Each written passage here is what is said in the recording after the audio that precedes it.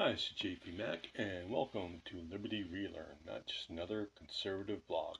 Okay, this week we're going to discuss the recent election of Giorgia Meloni as Prime Minister of Italy. Giorgia Meloni is a member of her country's Brotherhood of Italy party, and it's been labeled as far right and even as fascist. She's been described as an heir to Benito Mussolini. And of course, her being on the right, these comparisons are inevitable. But of course, the question is, are they accurate? And so we're going to take a look at that now. And so you can see for yourself. I think you're going to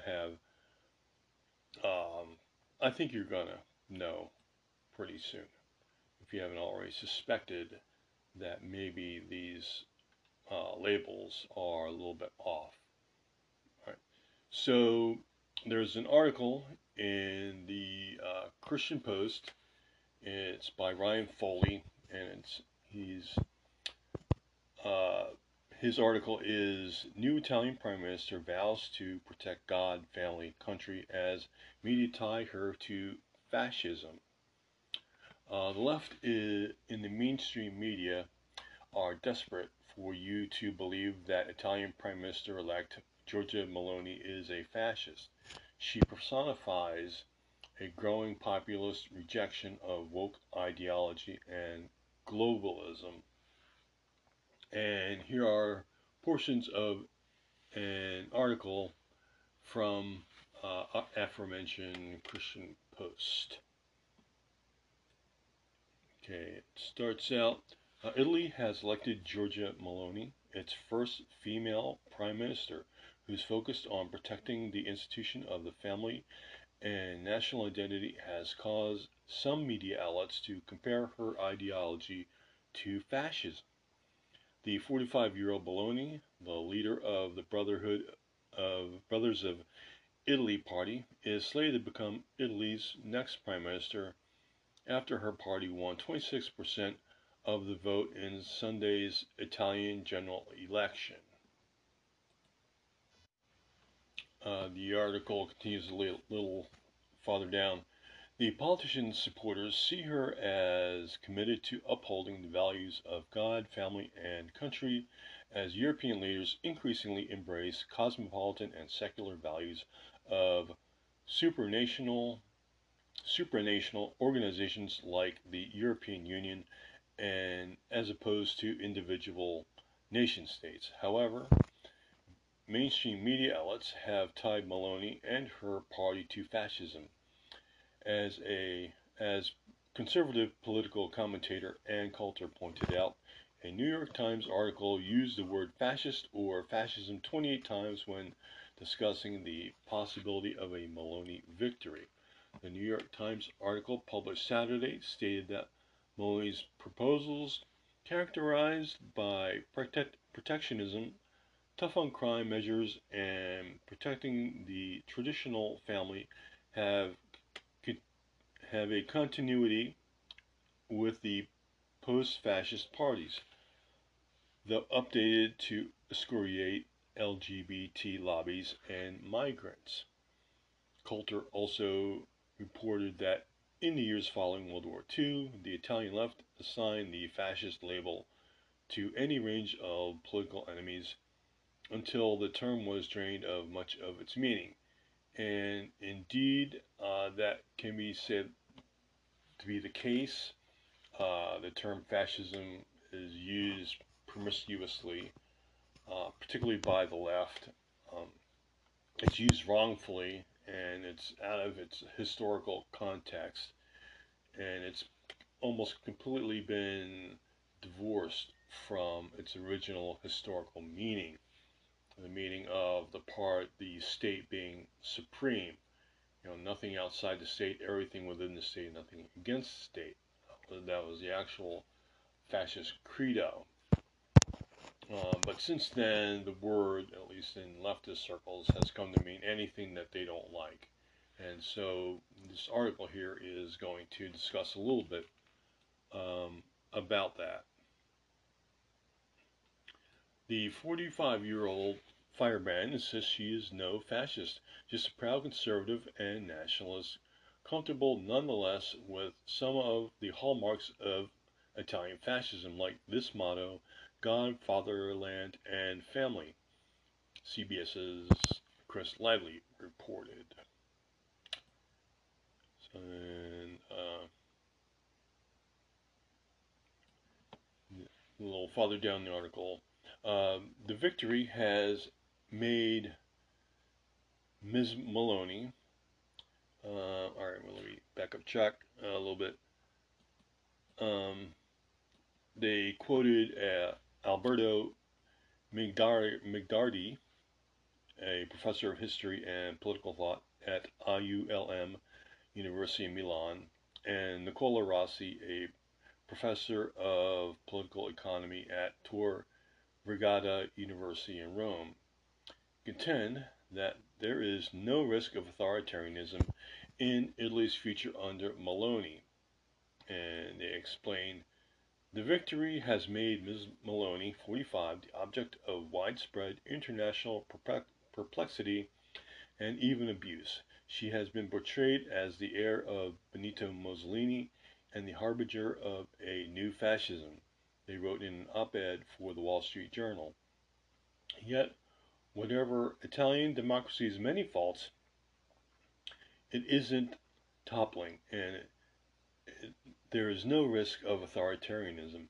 Miss Meloni, a career politician, has been vocal in defending Parliament's prerogatives against encroachments by the executive branch. So it appears they have a similar situation in Italy as we do here, under the Biden regime, taking a lot of liberties, are acting in a very authoritarian manner, and the Republicans continually push back against this overreach against the on behalf of the executive branch, on behalf of the Biden administration. And so they have a similar situation there in Italy, where Ms. Meloni believes that the government, the executive portion of their government, has encroached and exceeded their authority in some cases. Meloni has elaborated on her philosophy in multiple speeches over the past few years. In a speech at the World Congress of Families in 2019, she asked, "Why is the family an enemy? Why is the family so frightening?" There is a single answer to all these questions, she suggested, because it defines us, because it is our identity, because everything that defines us is now an enemy for those who would like us to no longer have an identity and to simply be perfect consumer slaves. Meloni lamented what she viewed as attacks on national identity, religious identity, gender identity, and family identity. She expressed concern that I can't define myself as Italian, Christian, woman, mother, but instead must define herself as citizen X, gender X, parent 1, parent 2. I must be a number, because when I am only a number, I no longer have an identity or roots. Then I will be the perfect slave at the mercy of financial speculators, she added. Meloni stated that her opposition to serving as the perfect slave at the mercy of financial speculators is why we inspire so much fear. Meloni vowed to defend the value of the human being, stressing that each of us has a unique genetic code that is unrepeatable. That is sacred. We will defend it. We will defend God, family, and country, these things that disgust people so much, Meloni said. And so you by now you get a feel of why she's a threat to the left and to the globalist elite, because she doesn't want to go along with their program. She doesn't want to be made into just a number, into just another consumer. She just doesn't want to be just another character in an Aldous Huxley novel. Okay? And so she and her party believe that in individuality, and that you're not just a number, you're not just a consumer, that you're a person. And so she wants to, I guess, kind of reinforce the idea of personhood in society. She wants to re-inculcate that into Italian society as a traditionalist value. Um, the Italian politician cited the defense of God, family, and country as necessary to defend our freedom and ensure that we will never be slaves and simple consumers at the mercy of financial speculators. She shared a quote from G.K. Chesterton predicting that fires will be kindled to testify that two and two make four, and that swords will be drawn to prove that leaves are green in summer, declaring that time has arrived. And so I guess Chesterton was kind of, his words kind of echo the words of Orwell in 1984, where Orwell's character, um, Winston, um, was forced to admit that 2 plus 2 equals 5. Um, he not only had to say it, he had to actually believe it. And so that's kind of what G.K. Chesterton was saying. And basically denying the truth before your eyes. And that is a postmodernist thing, is this deconstruction of objective truth and objective reality. In the postmodernist society, in their worldview, they break everything down, and they basically destroy any idea of objective reality and make everything subjective, so that when everything is subjective, now you can put your feelings behind it. Okay, whether it's when something is objective, okay, you are using your rationality. Okay, you're using logic to judge what is reality and base what your truth is based upon that reality. In postmodernism, they strive to destroy that, and so now you have a reality that is subjective, basically. And of course, reality can be whatever you feel it is, and so if there's no objective morality or reality, then everything is what you feel it to be or what you want it to be, and so there's no longer that objective notion of this is right and this is wrong, or this is real and this is not real, or this is fact and this is opinion. They want to blur those lines. So now you can, as I mentioned, they can introduce feelings into people trying to create their own reality. And so I think that's kind of a long-winded way of saying what Chesterton was saying here. Um, then she, in a speech in Florida, she mentioned that everything that we stand for, that they stand for, is under attack. So she made a speech in CPAC in Florida where she talked about the common conservative values between Americans and Italians. So she says, our individual freedom is under attack. Our rights are under attack, she said. The sovereignty of our nation is under attack. The prosperity and well-being of our families are under attack. The education of our children is under attack. Most people understand that in this age, the only way of being rebels is to preserve what we are. Maloney insisted the only way of being rebels is to be conservatives.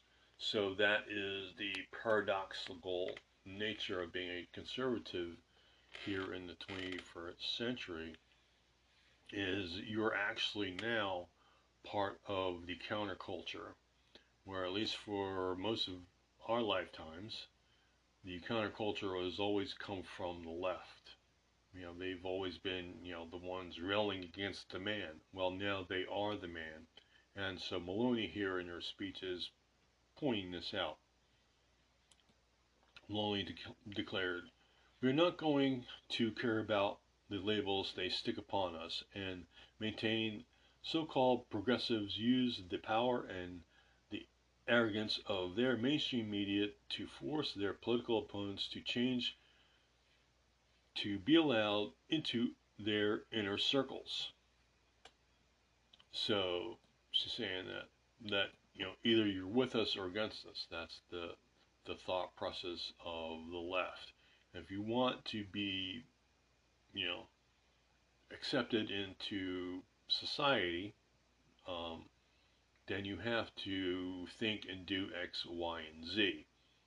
This is coming from you have to toe the line of the leftist narrative, and so she talks about this,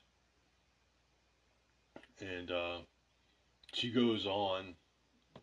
The article goes on to talk about how she is also there in Italy. There's also an immigration problem, an illegal immigrant problem, where people come in, and of course they don't have they don't fit into Italian culture, and maybe they don't speak Italian. They don't the same problems that we conservatives point out here is when you have too many illegal immigrants, or too many immigrants at one time, more than the nation can handle, more than society can handle, then you have breakdowns and you have problems. And she's talking about the same things. And then she goes on. So she says in this speech, the woke ideology destroying the foundations of the traditional family, attacking life, insulting religion, changing words, and even imposing new graphic signs. And so apparently, there's some signs that were in Italian. Now they have to be made graphic so that other people from other nations can read them.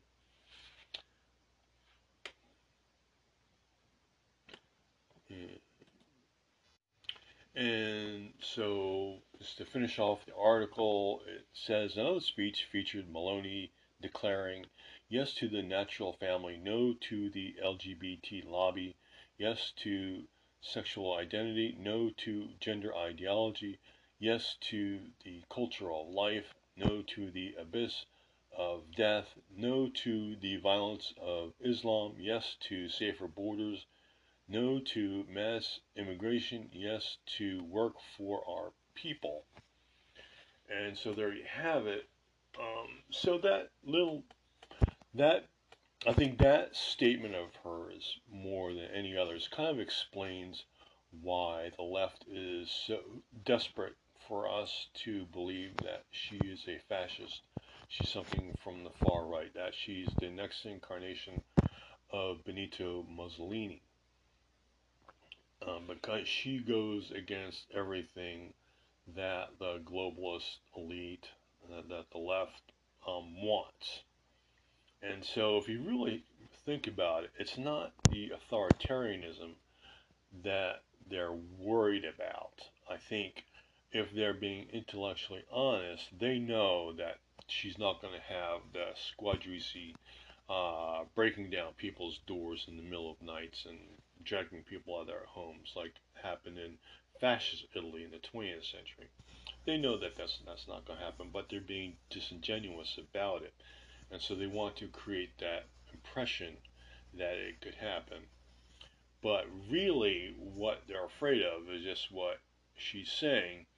She's afraid that they're going to stop, or she's going to interfere or slow down their plans, their globalist agenda, the sort of thing that the WEF, the World Economic Forum, might get involved in, or the World Bank, or any number of globalist organizations. So she wants to put the brakes on a lot of the globalism and a lot of the objectives of the left, and that's what they're really afraid of. They're really afraid of they're not succeeding with their ideological objectives. So they're not really, I don't think, they're really in their hearts of hearts thinking that she's gonna have black shirts kicking down doors and jackboots and imprisoning people. I think they know that, but they want to pretend at the same time. They want to pretend that's what's going to happen. But what they're really afraid of is that her election, her being in power, is going to interfere with them enacting their agenda, and that's what they're really afraid of. And so when they call her the next coming of Mussolini and a fascist, just know that they're being disingenuous, I think, and they're really, as I mentioned, really what they're afraid of. Really, what she's an enemy of is their ideology, the idea of that, they want to continually change the meaning of words, for instance, like racist and fascist, and man and woman. They want to turn upside down conventional ideas of marriage and the family, and she's against that. And it seems like there's a large populist movement in her country, as well as ours, that is also against it. And actually, there is kind of a wave going through Europe now. It's kind of a reestablishment of the old order, or the traditionalism, the retraditionalist order. And so you see that in countries like Hungary. They just also elected a minister or a leader from the right. Okay, and he was also accused of being fascist. And then also in Sweden, they elected a new right-wing government there. And so now you have, and you've already had, I guess, Eastern Europe, was already kind of Eurosceptic, and then Hungary, as opposed to Central Europe or Eastern Europe, they've already been wary. They've already had, they already have a history of kind of right wing philosophy or ideology, because a lot of these were communist countries in the old Soviet Union era. So Hungary was communist. They weren't in the Soviet bloc, but they were communist.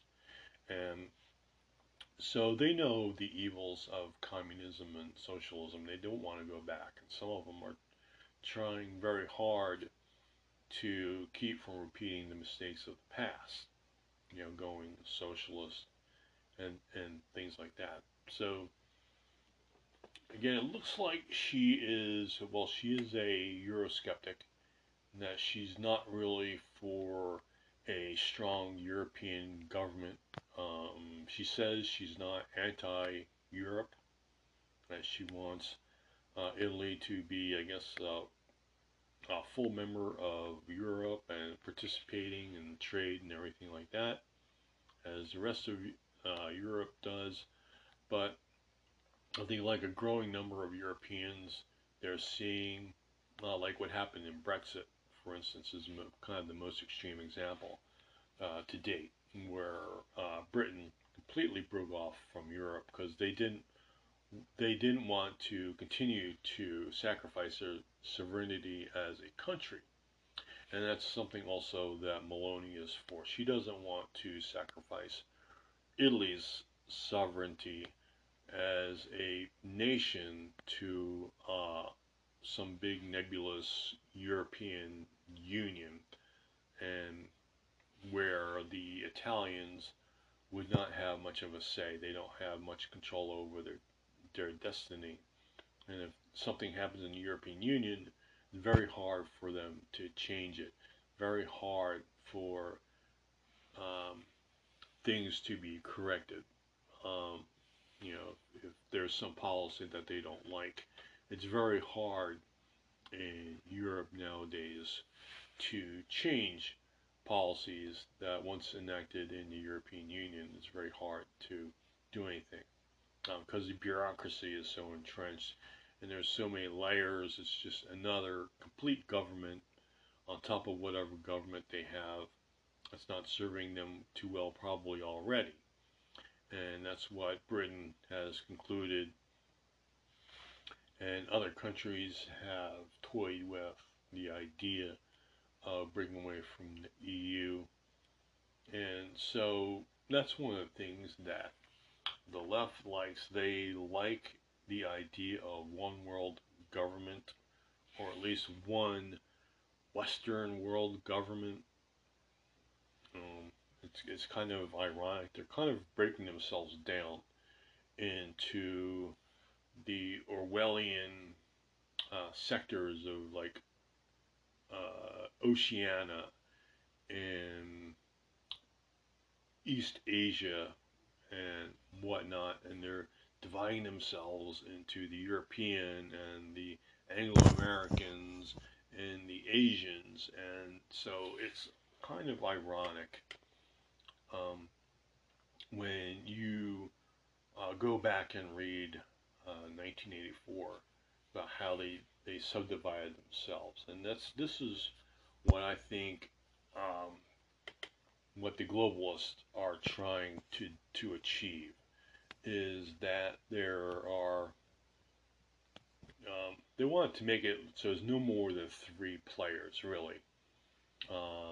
Anglo-American players, the Europeans, and the Asians, and then maybe you have like Australians as like a minor player joining up with one of those. But basically, they're trying to cut down the number of sovereign states, and so that is something that you read about in 1984, where they're talking about the plans for the original plans of Big Brother and the idea of a multinational collectivist oligarchy.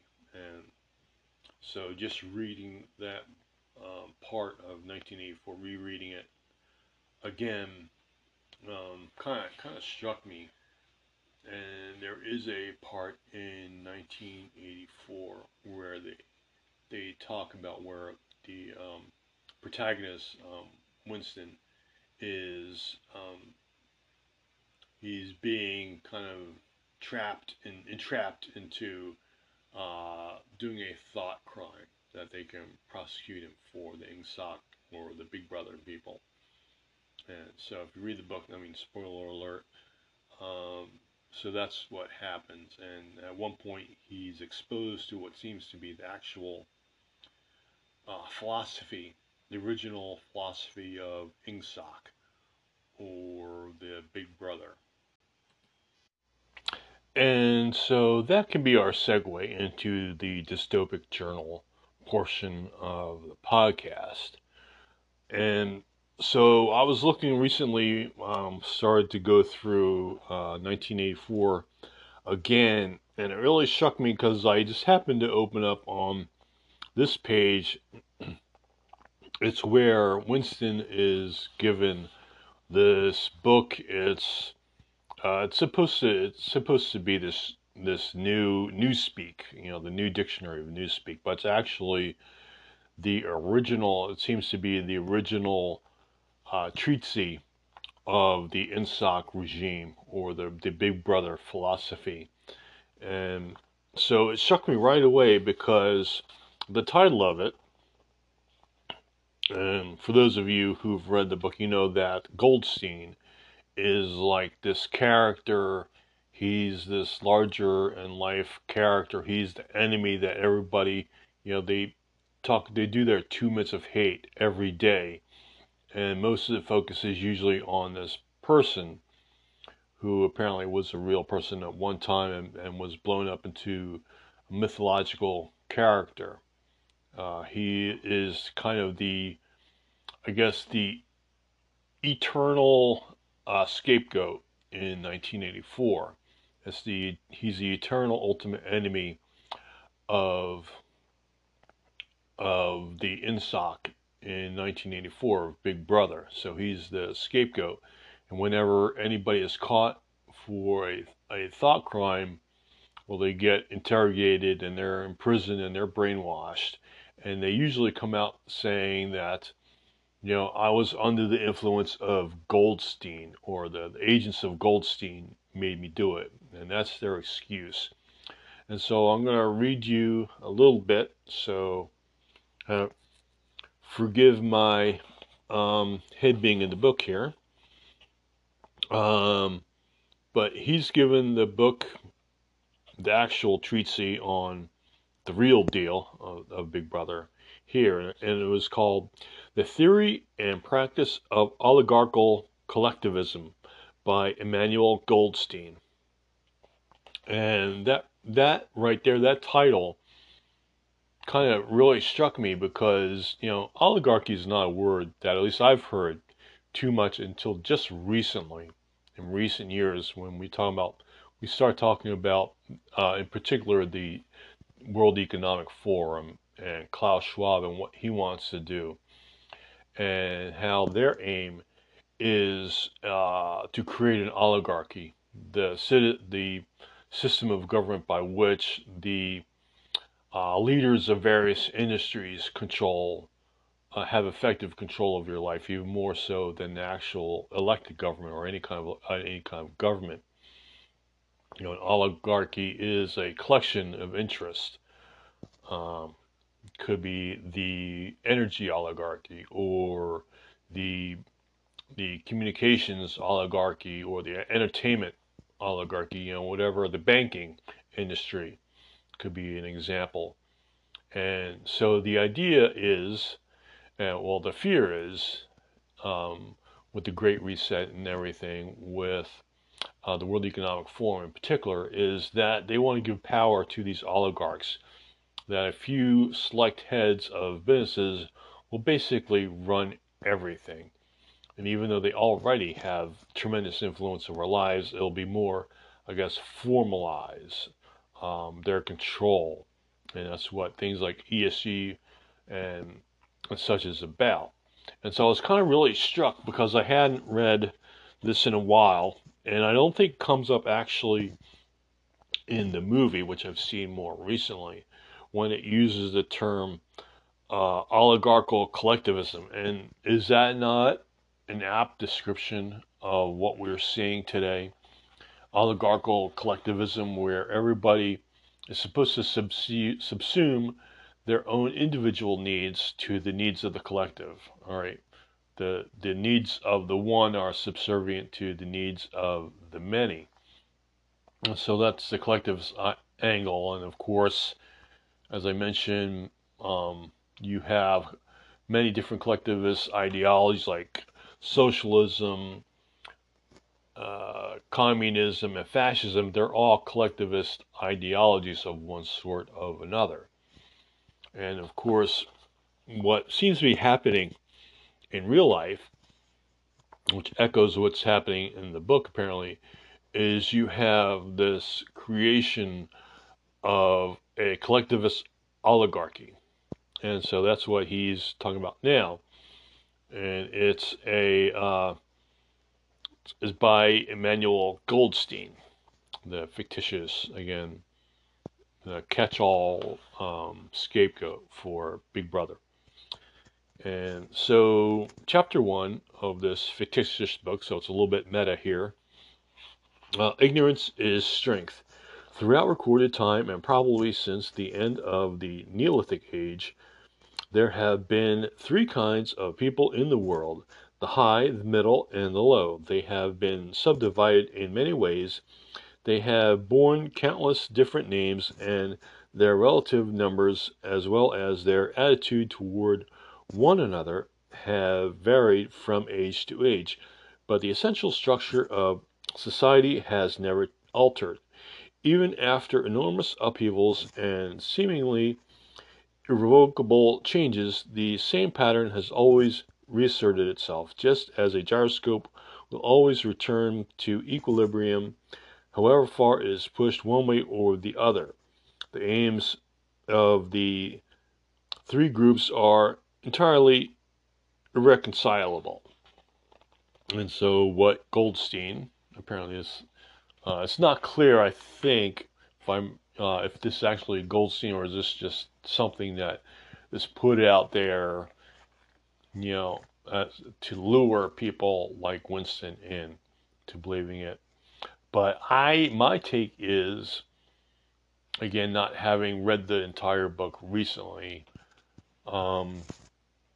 is that this is the real thing, and that this is kind of like the Communist Manifesto for this INGSOC, or society, this Big Brother society in 1984. And this goes on, and this is again from the book within the book, the Theory and Practice of Oligarchical Collectivism. He skips to chapter 3 in the book, and that says, I'm just going to read a little bit of it because it gives an actual chapter-length chapter, and it says, the splitting up of the world into three great superstates was an event which could be an end, and indeed was foreseen before the middle of the 20th century, where the absorption of Europe by Russia and the British Empire by the United States, two of the three existing powers, Eurasia and Oceania, were already effectively in being. The third, Eastasia, only emerged as a distinct unit after another decade of confused fighting. And so this pretty much accurately reflects what's going on today in today's world. So you have an Anglo-American alliance, and I just mentioned that Britain broke off of Europe, so now they're more in line, or have the availability to do more with the United States on their own. They don't need the permission of Europe anymore. So you have Europe and America on one side, and then you have a Europe which has been absorbed by Russia.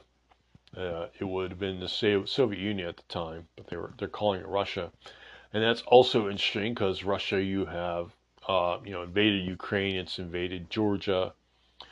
It's set up a satellite state with Belarus, and it's trying to influence things. It's trying to control the politics of many different countries. The old Soviet Union, all the stands, also countries like Moldova, and as I mentioned, Belarus too is their main ally. And so you can see that already occurring. And so it's kind of scary how accurately Orwell predicted what was going on, and how the world was going to be divided. And of course, you have China is the other major power. The other super power contender is China, and they have their own influence. And of course, China is trying to throw its weight around with countries like the Philippines and Japan and even Australia. And so they are throwing their weight around. And so it's interesting how he saw these lines, these political fault lines being developed even in the mid 20th century when he wrote 1984. So it's very interesting how things have played out, much along the lines as he predicted.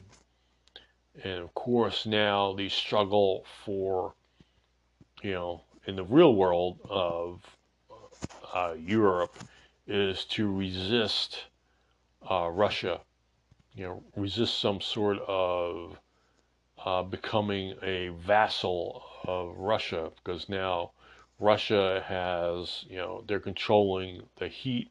They have, the pipelines, the Nord Stream pipelines were just bombed. I would suspect, even though there's not really sufficient proof of anybody yet, but my money would be on Russia having sabotaged their pipeline, basically in an attempt to, it's the die of cast. The die is cast. They've crossed the Rubicon. There's no turning back. And also, while I'm thinking of it, Russia would have, because people say, well, why would Russia sabotage their own pipeline? And I know I'm getting off on a tangent here, but I think this is important. Why would they sabotage their own pipeline? It's because, well, what's going on right now with regards to the Russo-Ukrainian war? Ukraine has just launched a pretty successful counterattack, and they've taken back a lot of land. This has gone far worse than what Russia had originally planned. They originally thought they would roll right in, take over the country, and reach some sort of political settlements where all of the eastern states, the oblasts, and of Crimea, and that would be solidified.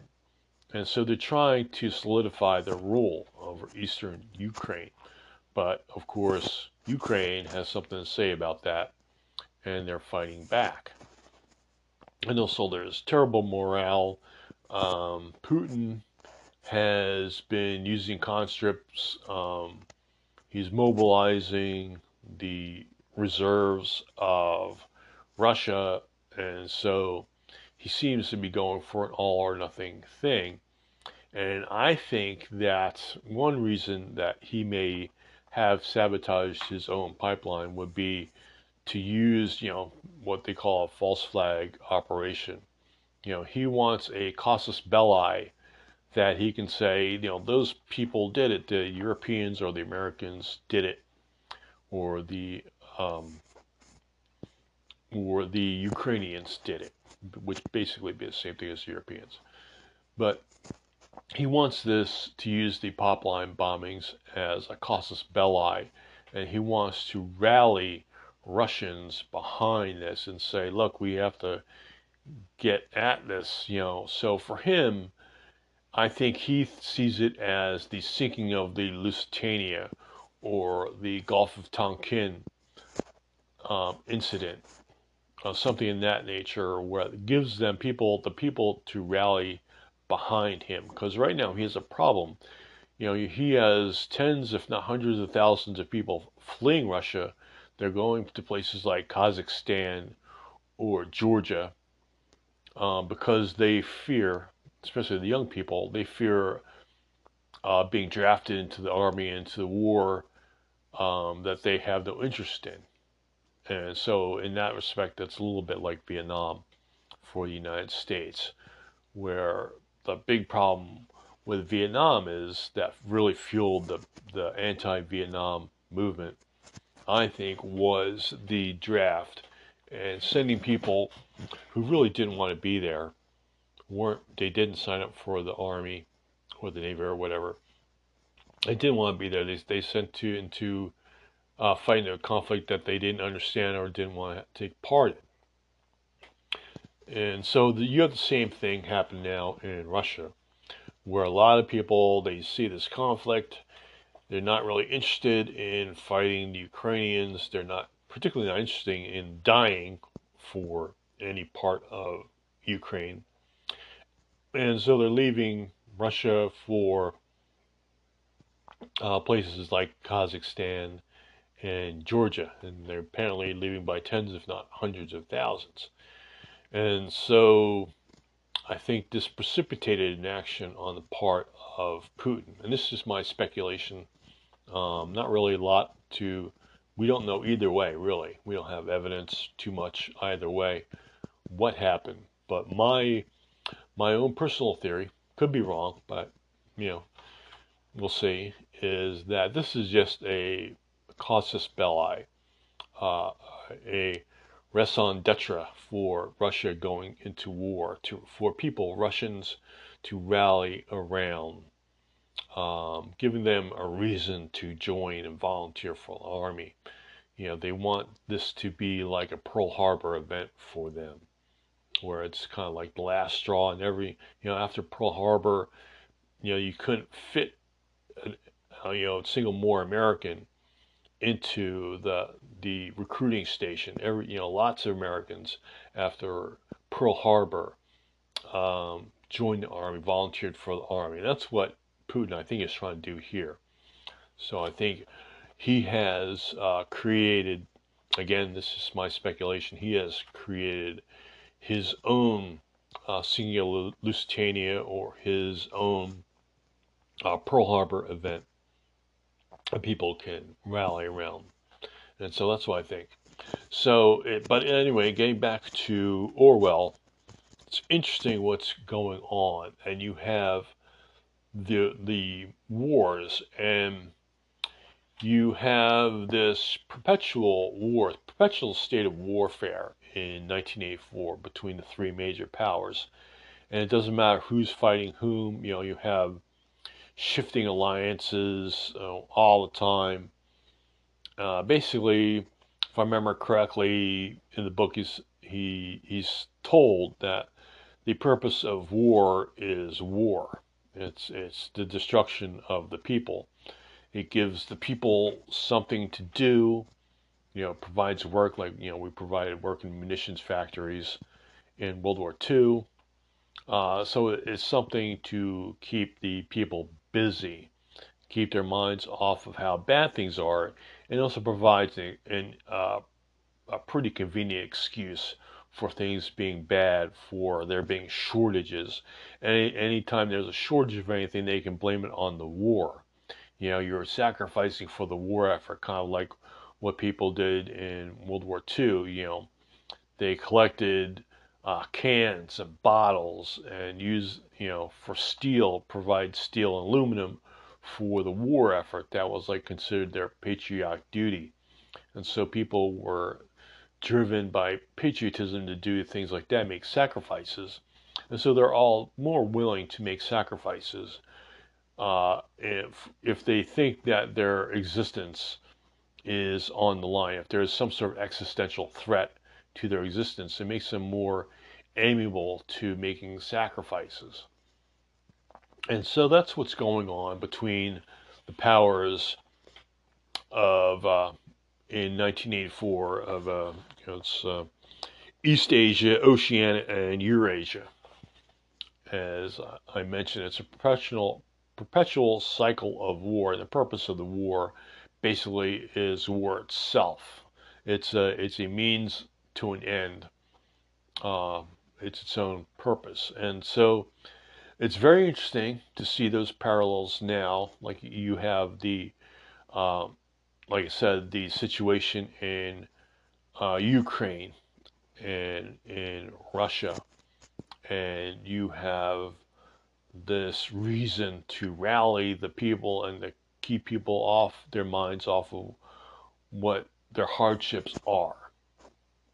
It's interesting also to see now that the people of Europe are going to have huge hardship, particularly in Germany and Northern Europe, meeting their energy needs. And they had their natural gas supply cut off because they were over reliant on Russian energy, as President Trump pointed out. He was laughed at the time, but it turns out to be true.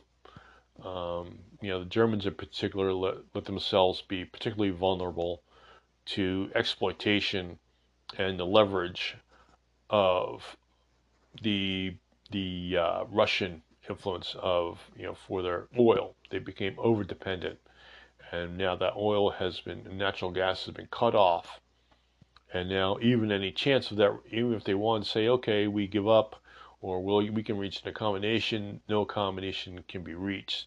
So again, the bombing of the Nord Stream pipelines, whoever did it, means that they can it's cutting off a means to um, talk about peace. And so, it's easy to talk about war and to wage war when you're not freezing to death. Then all of a sudden the winter comes and you're freezing out and people are dying. It becomes a lot easier to talk peace under these circumstances. And it's also the same for the Russians. They have, the Russian people in general have suffered, although apparently not as much as the Europeans have, but then we don't know for sure everything that's going on. But anyway, it's been hard on both sides, obviously, and the Ukrainians, of course, get the worst of it. But as you can see, the Germans in particular are in for a very harsh winter, and winter is coming. And there's not going to be a pipeline to be turned back on. There's not going to be that turning on of the pipeline, restoration of the natural gas as a bargaining chip. And so that means, I think, that the idea of that whole situation is that the die is cast and that they're committed. Both sides are committed, and one side is going to have to win if they want their energy back. And even if the Europeans win, even if the Ukrainians win, military victory, they won't have the gas pipeline. Now, of course, they can still get gas, through, via rail shipments and via sea shipments and via overland trucks and whatnot. But the pipeline made it a lot easier to bring gas into Europe. But anyhow, they did get along. They did manage to get gas from Russia before the pipeline, but this makes it all the harder. And so it takes away a possible bargaining chip, something that can be requested. It's like, okay, we'll stop, you reactivate the pipeline, or we'll stop providing aid. We'll support the Crimea being seceded, or something in that nature. That prevents any kind of peace talks, and I think that's the idea here. And again, the objective of the war seems to be the war itself. Giving people something to do, giving them an enemy besides their own incompetent governments, domestic governments. They're giving them an existential threat, whether it's real or perceived. And it's the same thing for both sides, both for the Russians and for the Europeans and for the United States, is to give people an enemy.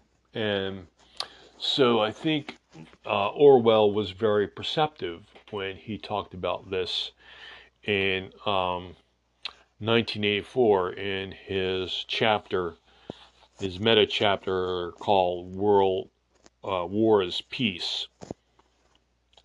And so it's very interesting. I'm going to do a lot of focus, as I can tell. We spent the last couple months talking a lot of Ayn Rand and Atlas Shrugged. And now I think we're going to focus a little bit on that, at least for the dystopic journal. And of course, Liberty Relearned, the podcast itself, is going to be dedicated to whatever the issue, whatever the current event issues, or some in the absence of any huge news like the election of the Italian prime minister or the pipeline bombing. We're going to talk about general precepts of conservatism and libertarianism, just as we have done. But on the dystopic journal side, probably expect a little bit more Orwell. And I'm interested in focusing on really this theory and practice of oligarchical collectivism, because it's, like I said, I saw it and it really caught my eye, particularly now. You never really thought of collectivism, or, well, collectivism, yes, but oligarchies, no, not until very recently. At least I haven't. So that really caught my eye. Maybe if you recently read the book, maybe that caught your eye too, particularly if you haven't read it in a long time. And you're seeing that words, and now they have different meanings now. Maybe when you first read the book in high school or in college. So anyhow, thanks for watching and listening, and please follow Liberty Relearned online at libertyrelearned.com, and at LR Podcast on Getter, and follow me, JP Mac, on Parler, and Liberty Relearned on Facebook. And please like and subscribe if you're watching this on either Spotify or on Rumble. Please like and subscribe, and that way you know when the next episode is going to come out, and you can stay on top of things if this is of interest to you. And so, a couple things just to wrap up here. You have a left-wing media in panic over the election of Giorgia Meloni. They'll say because she's a fascist, but really it's because she's going to thwart their plans and their intentions for globalism and things of that nature. So it'll be interesting to see, particularly if, in a few years' time, we come back and, there's no black shirts running around Italy kicking down doors in jackboots. What's the left going to say? It's kind of like, when I mentioned last week about Donald Trump, he had 4 years. If he was a fascist, why didn't he get around to doing anything very fascist? He didn't get around to kicking down people's doors, persecuting political enemies. Now, the present regime under Biden, they've got around it in less than 2 years. They've already gone to their political enemies. They've already gone to their ideological enemies. They just ran a search warrant on this pro-life, I think, activist who apparently was cooperating with the FBI at the time, but they decided to conduct a search warrant on his property nonetheless. Didn't really get into much, but maybe we'll talk about that next week. So again, thank you for watching and listening. LibertyRelearn.com and the Dystopic Journal, JP Mac's Dystopic Journal, particularly on Rumble and Spotify. But also you can continue to hear the audio version of the Dystopic Journal, along with wherever you're seeing this, wherever you're watching or listening to this podcast, you'll hear the Dystopic Journal too. So thank you, and until next week, stay healthy, happy, and free.